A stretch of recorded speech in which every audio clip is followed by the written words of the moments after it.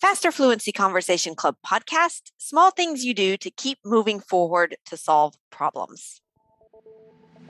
Welcome to the Faster Fluency Conversation Club podcast by Business English with Christina. The Faster Fluency Conversation Club takes place on Zoom and is a way for you to improve your fluency and confidence in English by talking about real-world topics. We meet for 1 hour every Monday, Tuesday, Wednesday, Thursday, and Friday, and we would love you to join us. If you want to practice your English, become more confident, and meet people just like you from all around the world, and have guidance from my expert teachers and me, just click the link in the show notes. Our podcast listeners receive a 50% discount on the first month of membership with the discount code FFCC50. Come and join us today.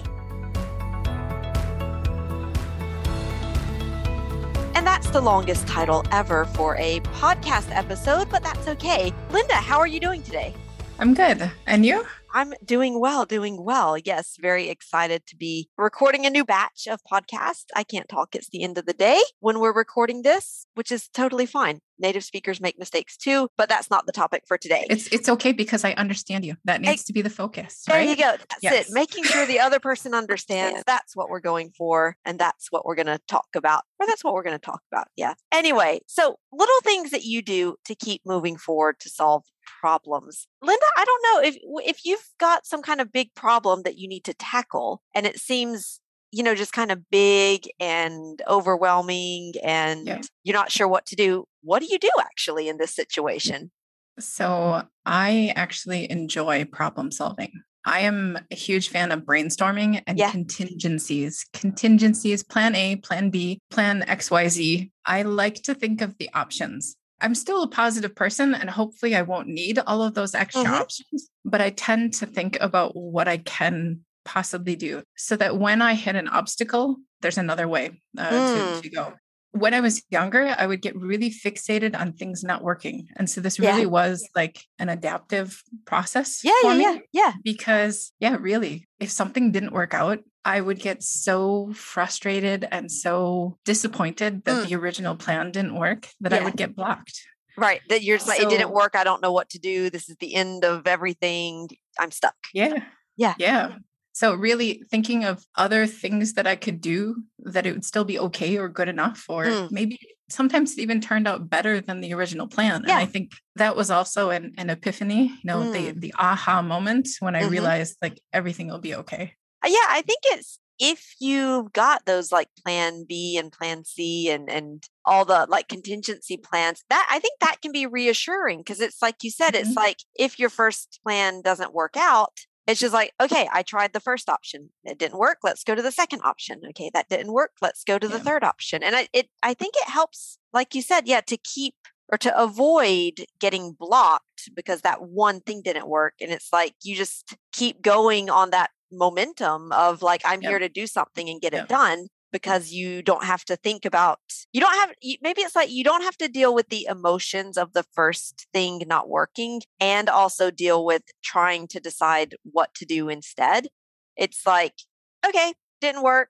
Boo-hoo. I'm a little sad. Let's go to the next thing. And maybe that does make it a lot easier actually to deal with something not working out the first time. I think I always go back to the same thing because moving to France absolutely did not go as planned. Right. Yeah. I don't think moving to another country never goes as you planned it to, but yeah. But even when I think back to, for example, my university experience, I went to 2 different universities. I also went to culinary school in there because plan A, B, and C, none of them worked. And so it was constantly adjusting and trying different things and figuring out what really works. But the other thing for me was also talking to friends and family and people I trusted to let them give me input. So when I talk about brainstorming, it's not just me because other people will see things in a way that you didn't see them, or maybe without emotion or with a different kind of clarity. So, and you, what do you do?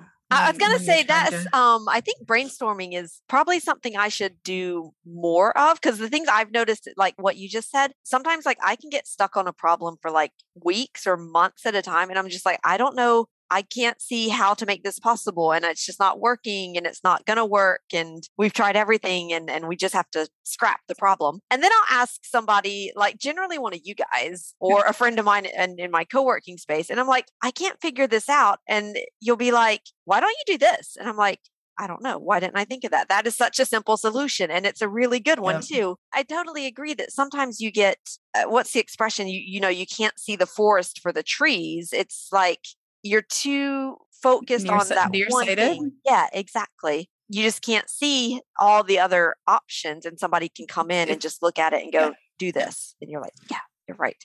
Everybody has a different way of viewing things like that as well. So I don't know if you've ever taken the Myers-Briggs personality test. Yeah. Where like some people are exactly, but when I went to school for psychology, that was one of the things that we studied. And I remember I tested as an architect. Okay. So like a lot of engineers are architects, where like they can plan and see all of the ways that things are going to work together. And sometimes you need somebody that sees things in a different way. So I mean, it's exactly what you just said, that sometimes you just can't see it differently than you originally thought of it. So, yeah. And you just need somebody coming in externally and saying, hey, try this. And you're like, I didn't see that option. Yeah, I'd say maybe that. And I'm trying to think, what else do I do if I'm in a problem? I have noticed I've noticed this cycle of how I deal with problems like that. And it's like, let's say there's the plan A, it doesn't work out. And let's imagine it's sort of like a big thing. And then I'll get very like down in the dumps for like 2 days, basically. And I'll be like crying, it's not working. I don't know. It's never going to work. I'm going to stop everything. I can relate. Yes. And then it's like, there's like this internal dialogue. It's like, all right, Christina, stop whining about it. Pick up the pieces, get to work, put a plan in action. And I'll just start listing. All right, so what's the next? So what's the things I have to do to solve this situation or solve this problem? And I think it's like, literally, it's like, doesn't work, sad and depressed about it for a couple of days. Then I'm like, just do something else now, find another solution and get on with it. And that's pretty much how it works. So there's actually psychologists that study exactly what you're talking about. And the idea is called grit. Okay. If someone has grit, that means that they continue in the face of adversity. And so when you can, like you said, dust yourself off and keep going after you've fallen, someone that can do that repeatedly is someone that has grit. And it's something that scientists actually study. So good job. Thank you. I'm going to put that on my LinkedIn profile. Qualities. I got grit. Right. All right. Okay. Well, great. I learned something on this podcast as well. So I think that'll be a good place for us to bring this one to an end. And thank you, Linda, for teaching me something today. Yeah, this was fun. All right. Thanks. Thank you for listening again this week. As a bonus for our listeners, we now offer the transcript of this episode for free so you can read after listening. Our goal is to help you improve all aspects of your English. And when you become a member of the Faster Fluency Conversation Club, each week you also get exercises on grammar, vocabulary, pronunciation, and more directly connected to the topic of the conversation each week. In addition to the daily speaking practice in the club, you'll also make friends around the world with professionals just like you, so you have fun learning and remember what you learned better. And because you listen to this podcast, you get a 50% discount on your first month of membership. Just use the code FFCC50. And if you'd like to join the club, the link for more details is in the show notes for this podcast. We hope to see you in the club.